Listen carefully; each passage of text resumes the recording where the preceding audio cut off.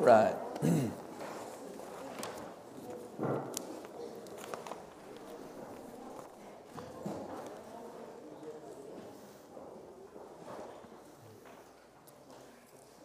Okay. In terms of our handouts, trying to make sure that I'm organized. Did I have one on the 4 laws? Do you guys have one on the 4 laws of marriage? You might not. If not, we'll get it to you, okay? I'll have it printed. Somebody tell me, what do you have? You have the core of marriage? Okay, we're going to touch on that. That's good. Go ahead and put that one in front of you. And then obviously we were talking about the love boat. And so you could put that one on the bottom of the stack for now. And next break I will have, I'll get those printed on the 4 laws. So let's turn to Genesis. So I believe we've sufficiently laid a foundation. You know, it's Wednesday now. We've laid a foundation for marriage. Let's build some walls. All right? Let's get to building on this thing. So Genesis chapter 2. And this is where, as we, depending on how the Lord leads, we'll get, my wife and I, we may kind of go back and forth here in a little bit and talk about, well, we'll wait on that. We'll get her going. So, amen. All right, I don't want to give you the punchline, so. All right, at least not yet. All right.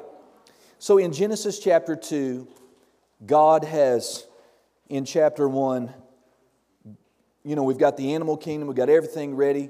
God makes Adam, puts him in the garden, and now God causes all of the animal kingdom to come before him because Adam's got dominion. God's put Adam in charge. And he said he caused all the animals. So you think you got the giraffe coming up, and he looks at giraffe. So he gives Adam the wonderful ability and the privilege of naming everything in the animal kingdom, right? And so they're coming before him, male and female giraffe, male and female lion, right? And so there's a lot of animals out there. So you can imagine this takes a while. And when this entire process is done, Adam, I picture him having this little bit of a bewildered, sad realization that every animal that God had created had a mated pair. And there was none found suitable for him. And God noticed Adam's reaction and agreed. He agreed with Adam and said, it's not good for man to be alone. Amen. And so we'll pick it up, Genesis chapter 2, in verse 15. And the Lord God took the man, and He put him in the garden to dress it and keep it. Well, actually, I've kind of given you some of that, so we'll fast forward. Out of the ground, you know, He formed all the beasts of the field. So we read that. Adam gave names, verse 20. And let's go ahead and read all of verse 20. And Adam gave names to all the cattle, to the fowl of the air, to every beast of the field. But for Adam, there was not found a helpmeet for him. And the Lord God caused a deep sleep to fall upon Adam, and he slept. And He, God, took one of his ribs and closed up the flesh instead thereof. And the rib which the Lord God had taken from man, made He the woman, and brought her unto the man. And Adam said, this is now bone of my bones and flesh of my flesh. She shall be called woman because she was taken out of man. Therefore shall a man leave his father and his mother, and shall cleave unto his wife, and they shall be one flesh. And they were both naked, the man and his wife, and they were not ashamed. And so you have the wonderful creation of the institution of marriage. Amen. Praise God. So when God said that I will make a helpmate for him, as I said previously, that word in Hebrew means an answering unto the heart cry of.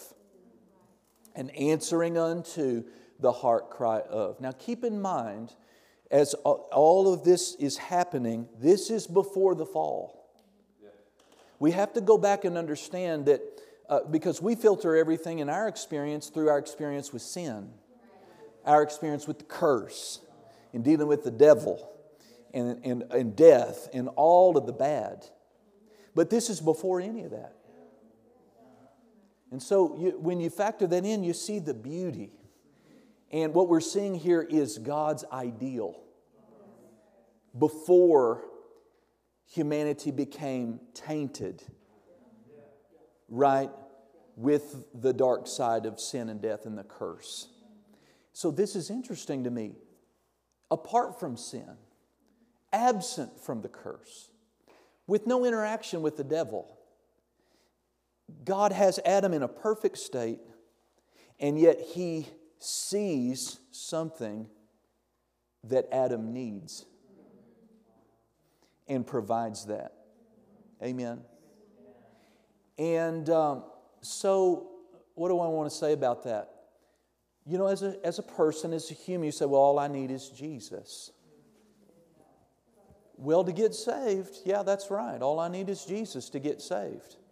But if all Adam needed to be full, if he had no needs that a wife couldn't meet, why would God have made Eve pre-sin, pre-fall, pre-all of this? Amen? And so now I don't buy into some of this stuff that God pulled out of Adam and only in Eve now is He complete. Right? I don't believe in that. That would mean a single person is walking around incomplete.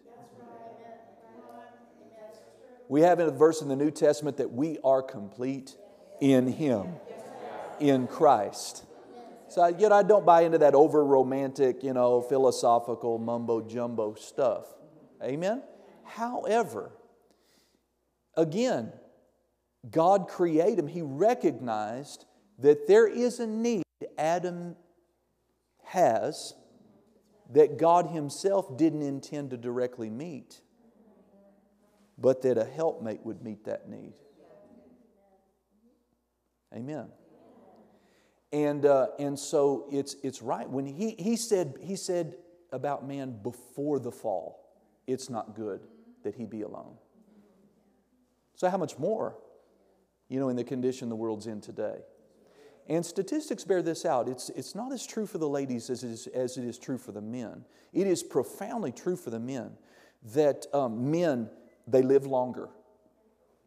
Their lifespan is longer if they're married compared to their single counterpart. Their blood pressure is less. They have less instances of heart attack, cancer, and other diseases. Studies have even found that married men recover faster from surgery than single men do. Their overall reported well-being, their mental health, is statistically better than their single counterpart. Amen? They'll make more money. A married man will make more money than a single man will. And so statistically speaking, again, the Bible's proven itself out. Generally speaking, that it's better for a man to be married than to be alone. Now I know what Paul said. Paul said, I would that you all be like me, single, because now Paul's radical. You just understand, Paul is radical. That's why I like him. And that's one of the ways why he was so fruitful. Is he said, now I would that you all be like me, because he that is married concerns the things of this world that he may please his wife, but he that is single concerns himself with the things of God that he may please the Lord. So you can just be wholehearted in your devotion and service to God 100%. Listen, when you get married, you can't spend all your time in prayer. You're missing God. You can't spend all your time in the Word. You can't do that. I owe her. I owe her time. And she owes me. And that's what Paul is saying. It's right to do, you have to do it. Amen? So there are those few instances, it'll be a rare exception, where there's grace there, that there's a gift on that lady, there's a gift on that man to be single because of the call and because of their devotion and because in their makeup they can handle that and be chaste. You know what I mean by that? They have enough harnessing, they can harness their sexual appetites and not sin. And Paul said, if you can't do that, most of us can. He said, it's better to marry than to burn. What's that mean? Burn with passion. Burn with sexual desire. So it's better to marry. Amen? So anyway, just wanted to point out to you that there's, if you feel like, well, all I need is God. No, there are needs that Amber meets in my life that God doesn't meet. She meets them. There are needs in her life that God doesn't meet. I meet them. And that's the way it's supposed to be. It was done so by divine design. Amen? So here in Genesis, I just want to point this out, and this is the material you don't yet have, but we'll get it to you. And that we see here in this passage, especially in verse number 24 and 25, 4 laws of marriage. Now, if you'll understand the laws that govern marriage, now we've already built the foundation of love, right? And that Jesus is our foundation. But having said that, there are 4 laws that govern marriage. And you have, if you'll both commit to practicing and living your life in line with these 4 laws, you will succeed in married life. You will go the distance. Amen? So let's look for these. Number 1, we see, therefore shall a man leave, notice that, leave his father and mother. The first law of marriage is priority. Amen? There is a change in priority in human dynamic when you get married. Born into the earth, a child, until they enter into the marriage covenant, the dominant, most important relationship that they have on the earth is with their mom and dad. They're commanded to honor their mother and father. Children are commanded to obey their parents in the Lord. And that is their aim. That is their focus. That's where their loyalty has been. That's where their supply has been. That's where their devotion, their time, their energy, their priority is mom and dad and home. But the first law of marriage is leave. I'm not necessarily, and yes, hopefully geographically, just at least from this room to that one, praise God. Amen. Amber and I, we would love for God to keep our kids close by in married life. But this leaving means a leaving of that priority that you've known all your life. And when I got married, my mom, my dad, they're still very important to me. And I still have responsibilities that direction. But when I get married, she's mine. I have God, number 1, and then her, right here. Priority. If your spouse is not, other than your walk with God, your relationship with Jesus, not the number 1 priority, you're violating the first law of marriage. And it's going to show up. You violate a law. It's like you violate that, like electricity. Remember, I got blown up on my dryer. I violated that law. It didn't matter. It didn't matter. I had a right motive. I got fried. Praise God. So you have to set that, and as time goes on, I have to guard her as my priority. Now this pets some people's fur backwards, especially mamas. When kids come along, if those kids become God 1, kids 2, husband 3, you're violating. I said you're violating the law of marriage. Amen. I got married because I wanted to be first in another human's life other than Jesus. And when I'm not that to her, there is a godly jealousy. Y'all know what idolatry is? What is idolatry? Yeah, you're right. It's not just the worship of a statue or whatever. Anyone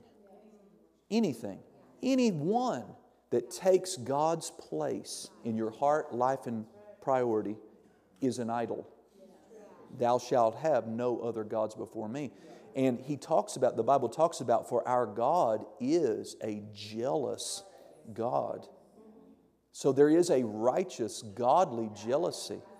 And when God breaks out into that jealousy, amen, He will attack the thing that has taken His place. He will set Himself up in opposition to the thing that has got His spot. Sports, money, people, hobbies, whatever, career. You don't want God fighting your career. Right? So, career's fine. Keep it in its place. Well, as a husband, like unto God, if I don't have my place, then it's going to invoke a righteous jealousy. It will. You'll get that reaction. Amen. And wives have that right too. If she doesn't have that spot, my ministry can't come before her in my priority. Well, I have a call. Yeah, I have a call. I do have a call. And it has its place, a high place in my life. Amen. Right? So do you get that? Priority. You have to keep that in place. You see, that's the first law of marriage. Amen. The reprioritizing of your relationships. That just means your mama can't have the voice in your life she once had. She should still have a voice. But it shouldn't be higher than your husband's voice. Right? Or your wife's voice. Amen. Yeah, okay, I think you get it.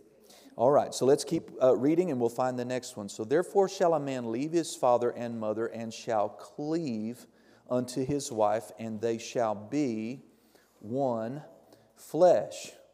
Amen.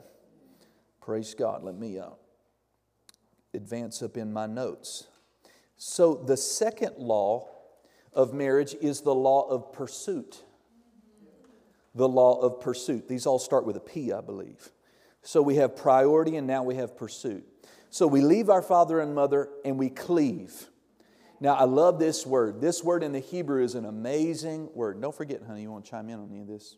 Go for it. But the word cleave in the Hebrew means to climb a mountain. It means to climb a mountain.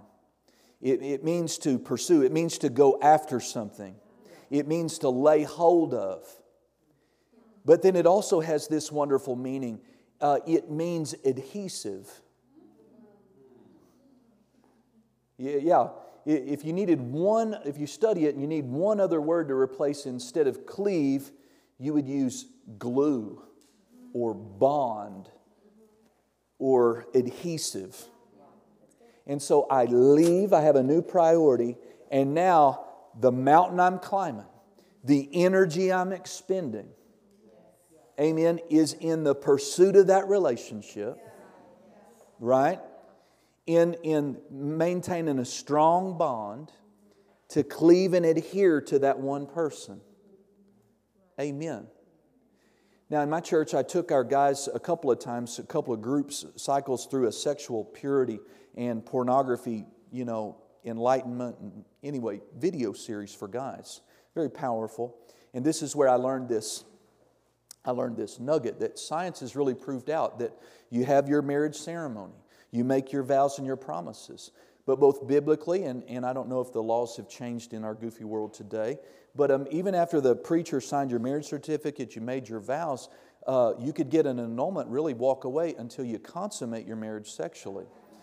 And, in a Jewish wedding, you had all of the ceremony that went with it. You had the promises and the vows. But then right there, before you cut the wedding cake, you went into what was called the huppah.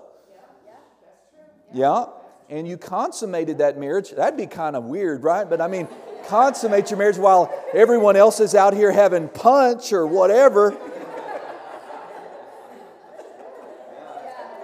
And the husband came out with evidence, and now you're married. But scientists have found out that Don't get weird. It's true, right? It's just the way it is. And so that in the sexual union, the consummation of the new marriage, that hormones are released, chemicals are released during the acts of sexual interaction. Amen. And really what's happened, even chemically and hormonally, that God has set it up physiologically that when we come together physically for that first time, I am bonded to her. And she's bonded to me. And this is what is meant in this word cleave. And it's such a powerful thing, that sexual act, that my heart is imprinted on her. She is imprinted on me. And it's meant to be an invisible cord that binds us together. And that when she's away from me, when I'm away from her, that there's this strength of the bond that protects us from temptation to reach outside our marriage. And so if you've ever heard of a soul tie, if you've ever made mistakes, I did. You made mistakes, and that's why it's so dangerous. It's because you're imprinting. Right? And thank God for the blood of Jesus and the restoration. That can be repaired, and thank God for that. But we're reaching for God's ideal. So it's not just the promises. The second law of marriage is pursuit. Amen. So it's a deep word. It's a wonderful word. There's the bonding. Amen. But the continual pursuit. And sadly, we make this mistake. We do all the pursuing to get to the wedding. And then we put rings on and we stop pursuing. Really, this teaches us the law of marriage. The pursuit really begins when you get the ring on. This shouldn't be a sign I conquered. I'm on to my next goal in life. The second law of marriage is I'm going after a great marriage. What can I do to? Does that make sense? Amen. So that's the second law of marriage. Praise God. Let's look at the third one. The third one is the law of possession. The law of possession. And it says, therefore a man shall leave his father and mother, they shall cleave unto his wife, and they shall be one. They shall be one flesh. And so she belongs to me. Amen. In this life, she belongs to me. And I belong to her. Amen. And so in marriage, there has to be this merging together, this oneness. There is no more I and her. It's Chris and Amber. It's Amber and Chris. It's Chris and Amber. And whether you're talking about money and what we're pursuing in life, God has taken, she had a call, I have a call, but now we have a call. And that's one of the great miracles of marriage is He takes two individual destinies and purposes and divine callings and giftings. And I take mine and God merges that together. Amen. And now there's one. So there's possession. So, amen. So there has to be this giving up of ownership to the other. I can't have something that she can't touch. So we don't do mine and hers, hers and mine. Right? Maybe in littler things, but I don't have my money and her money. It's our money. It's our money. She doesn't have her bills and my bills. And I've met Christian couples and I've actually had a wife come to me one time and ask for assistance because her husband wouldn't help her with her bills. It's just wildness. You're violating the third laws of marriage. Everything that she had, everything that I have, we all come in together and we possess it all together. Amen. All that other stuff, there is no my, there's only ours. Married life is different than single life. If you like single life, stay single. Seriously, stay single. If you like not having to be accountable to someone, if you like being able to pick up and go and not having to ask, not having to consider somebody else's thoughts and feelings and needs and opinions, and you like making all your decisions independent of anyone else's input, then stay single. If you like having a bunch of single friends and all that stuff, it's just different. Married life is different. I've just had couples, they had their, we've always had guys' night. Well, maybe you can have it, maybe not. How does she feel about it? Well, she's got 3 kids at home and we're really busy and she wants me there that night. Guess what, dude? If you don't give it up, you're violating love, you're being selfish. You're starting to sow seeds that are going to erode again in your marriage. Amber and I don't have single friends. I don't want to really fellowship recreationally with single mentality. Even if there's nothing sinful about it. It's not going to add to me. We have couple friends.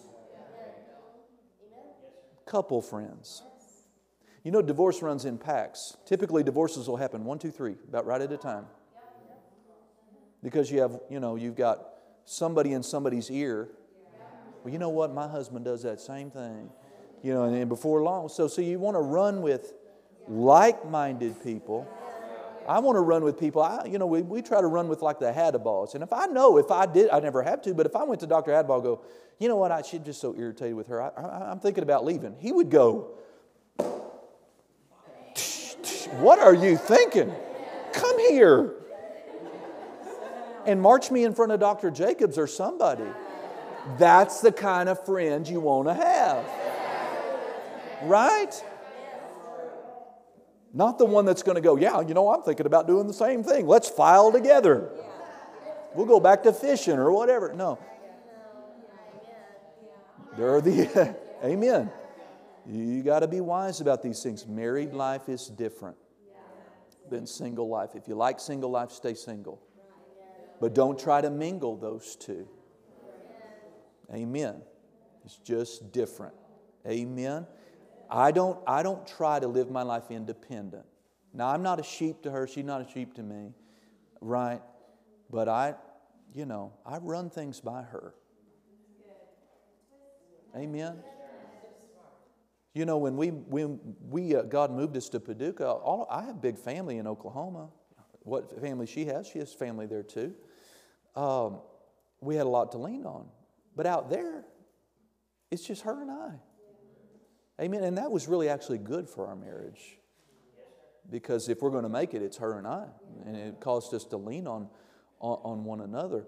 But, we just learned to consider each other in things. And so anyway, we got out there and Rex came along. Rex was born. I had started taking jujitsu. Not jujitsu, Jeet Kune Do. One of these martial art deals. And the lessons were twice a week, but they were in the evening about 7 o'clock. Now, we already had Faith. Faith is 4. And now we've got this infant at home. There's no grandma. There's no grandpa. There's no help. And so I'm working all day. And then in the evening, I'm going to be gone in the prime time of the evening to do this thing I like. Well, she just asked me, hey, this isn't working. I need you at home. Well, it's not a big deal. You just lay it down. You just lay it down. It's not worth destroying your family and your marriage over golf. Or whatever it is. You just lay it down. Jimmy Evans, he said this, marriage is brutal on selfish people. I like that. Marriage is brutal on selfish people. So if you want to live independent, stay single. Amen. Now, we'll talk about this a little bit later, Lord willing, but within this law of possession, This law of possession reaches to your sex life. Amen? And so, why do we get married? Well, we get married for a lot of reasons. We'll go over this in a greater detail in the next segment. But one of the dominant reasons I got married was to have blessed, God-sanctioned sex. Let's just be honest. There's no blessing on sexual activity outside of marriage. Amen. Now, in college, it wasn't a righteous thing, but I know what having a roommate is. I know what having a roommate is. I said, you know what? Rent is expensive. I'm a struggling college student. I'm working and going to school, and my mom's not helping me out a lot, and that's fine. And so I'm eating a lot of potato chips and ramen noodles. And so when I have a roommate, what? Rent goes in half. You share electric bills. We share duties and responsibilities around. That's fine. That's not marriage. The real thing that distinguishes marriage from all other relationships is the intimacy enjoyed in sex and producing family. That's just right. Amen. And so in this union, because of that, because of God's laws and His parameters, and He's not a killjoy, but He's trying to create a lane and a framework for our God-given nature. We are sexual creatures by creation. He's created guardrails and a lane in which that can be enjoyed the way He designed it, but it's in the confines of marriage. And that marriage is an exclusive union between one man and one woman. And so what I have done is I've taken one of the greatest steps of faith I will ever take, and I've said, you and only you, no other one.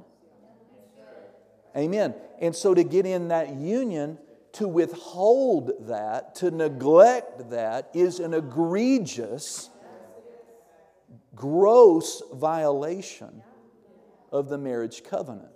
You don't get to be married and be non-sexual. You don't get to do that. Well, I'm just not that interested. Well, you better get that way.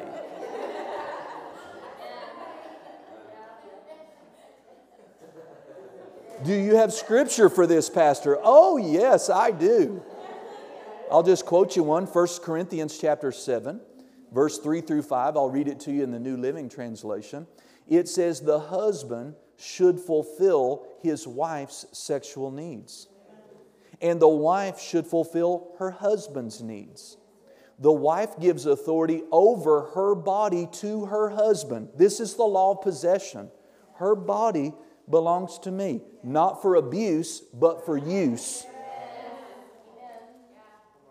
I have the biblical God-given right in our union to the use of her body to meet my sexual needs. Not for abuse, but for use. Amen. And her too. Amen. So she has a biblical God-given right to the use of my body. Amen. To meet her needs. So it says in verse 4, the wife gives authority over her body to her husband. Well, I didn't know this. Well, too bad. Too bad. You're married. I don't know why you got married. I don't know what you were thinking. Amen. And the husband gives authority over his body to his wife. Then we have this explicit instruction in verse 5. Do not deprive each other of sexual relations unless you both agree to refrain from sexual intimacy for a limited time so that you can give yourself more completely to prayer. Amen? Now, I've never met one, but I've heard Brother Hagin talk about couples they met who thought themselves too holy to have sex with their spouse. I'm too spiritual. I'm too into prayer. No, you're showing yourself unspiritual. by ignoring the dictate of Scripture. Amen. Now there is a time to abstain for a brief period. In Acts 19, we were talking about the glory last night. God said, in 3 days I'm coming down on this mountain and I'm going to introduce myself to the people and I'm going to speak and they're going to hear my voice in front of you and I'm going to endorse you that the fear of God concerning you as the leader might come on them forever. Yeah. And He said when He came, the Bible says when He came down on that mountain, that the rock began to melt. That takes some heat to melt mountain stone. And the mountain began to quake and the whole thing was covered in a cloud and there were lightnings and fire and smoke. Amen. And God's voice was heard and He told them, you got 3 days to prepare for this event. He said, you tell them to wash their clothes. It's a symbol of sanctification. He told them, you can only come so near. There's got to be a boundary. He said, even if a squirrel crosses that boundary, it'll fall dead because of the zap thing, that we talked about last night. And then He told them, tell them not to touch their wives. So He said, you're coming up on a holy moment, a very spiritual holy moment. So to abstain until after this event from having sex with your wife. Brief period. Right? Amen. And so there are times in seasons, short, where you're really devoted and focused. Amen. But when that's done, you come back together again. Amen. So, lest you get, ladies or guys, I'm too holy, I'm so holy, I'm so spiritual.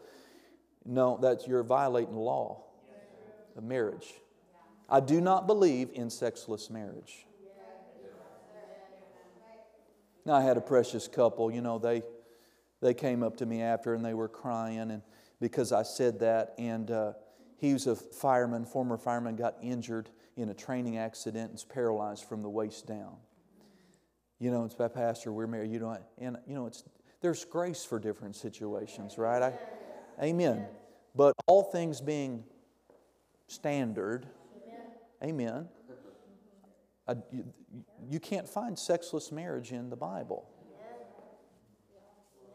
Okay. Amen.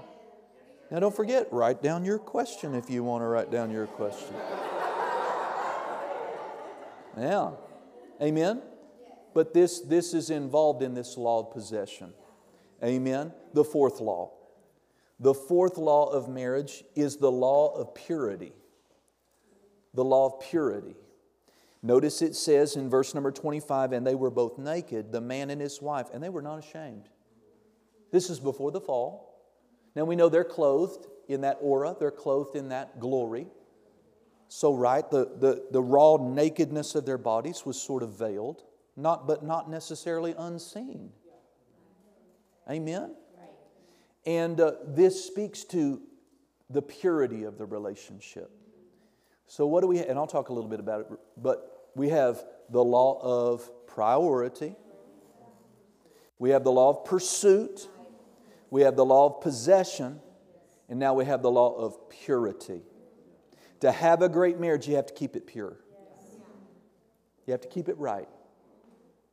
And what is my part in keeping it right? Well, I have to keep it right by not clicking on certain things on my phone or my computer, right? I have to keep it right by not taking worldly standards and perversion into my bedroom. Amen? I have to keep it pure by keeping my mind in a right way, in a right flow. You could say it in a very broad sense, you've got to keep the sin out. Marriage, the way real marriage doesn't do well where there's sin. Just doesn't. Selfishness is a sin. Right?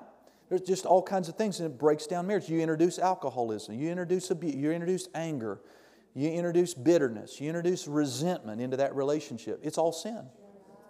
It's all sin. It's all impure. And our society is drowning in impurity. You know, you turn on prime time just when your kids are awake, and you turn on the TV and you got two lady lawyers French kissing, and and it's just, I understand just naturally it's difficult. It's difficult to go to the mall and like I said, when you go to the gym just to work out. And so what some of these girls wear, not only they're wearing tights and they're not wearing anything that hangs down over their, front or back, but they've got them so tight, you can see the outline. You can see the outline of their private parts. And you're just like, I just came here to do this. I don't need this. I don't need to go home. I just want to go to the mall and get a tie. I didn't need to feel like I need to go home and take a shower. But this is the kind of world we're walking around in. And Satan is evil, he's dark, he's perverted, he's gross, and he's looking for a way. He's looking for a way. Amen? But it's purity. Now, and listen, the other side of that is we as Christians, we're holy, we're right, we love Jesus, we love the Word, we're Holy Ghost.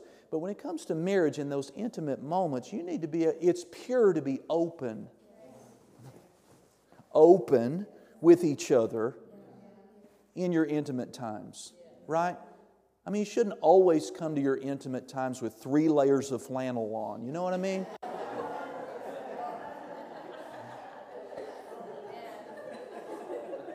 Pitch black darkness, right? Because again, I know this is a bigger deal for the ladies sometimes than it is the guys, but one of the things they said in that Conquer series, that sexual purity series, is, ladies, you need to let your men see. They are visual. And that if you'll let them see that those chemicals and all those bonds, he will stick to you. He will bond to you. Now listen, how would you feel if you caught him seeing? You don't want him seeing. You don't want him looking. You want him to have eyes for only you. Well, you've got to give him something to look at, sweetie. Well, I don't like the way I look. Renew your mind.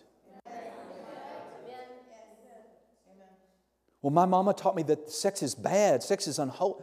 Well, I'm sorry, you need to renew your mind. Mama didn't tell you right. Christian parents, you got kids coming up, train them right about this. You teach them about the boundaries. You teach them about God's design for sex, but you don't tell them it's bad.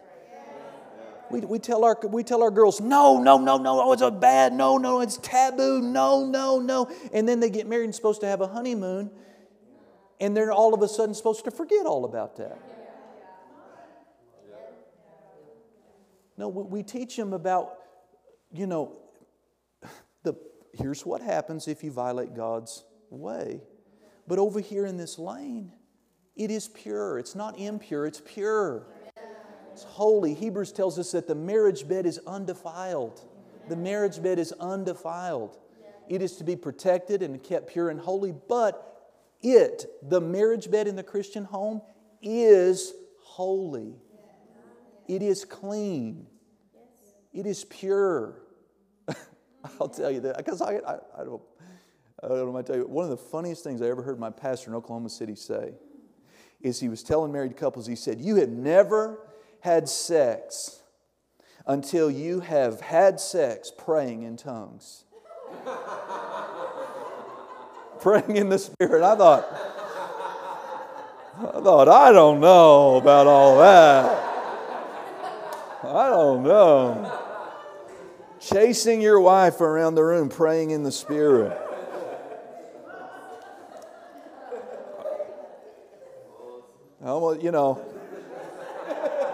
Whatever. What is he trying to convey? God created this part of marriage. He created us sexual creatures. There's a right, pure, holy, wonderful expression of our sexual natures in this protected environment. And it is to be thought like that and experienced like that and protected from the contaminating, twisted elements that Satan in the world wants to come in and make it. Does that make sense? Amen. Praise God. So we'll take an early break in a moment. What are the 4 laws? Priority, pursuit, possession, purity, keeping it pure. Amen? Okay, so we'll come back at 10:30. Is that right? Yeah. 7 or 8 minutes.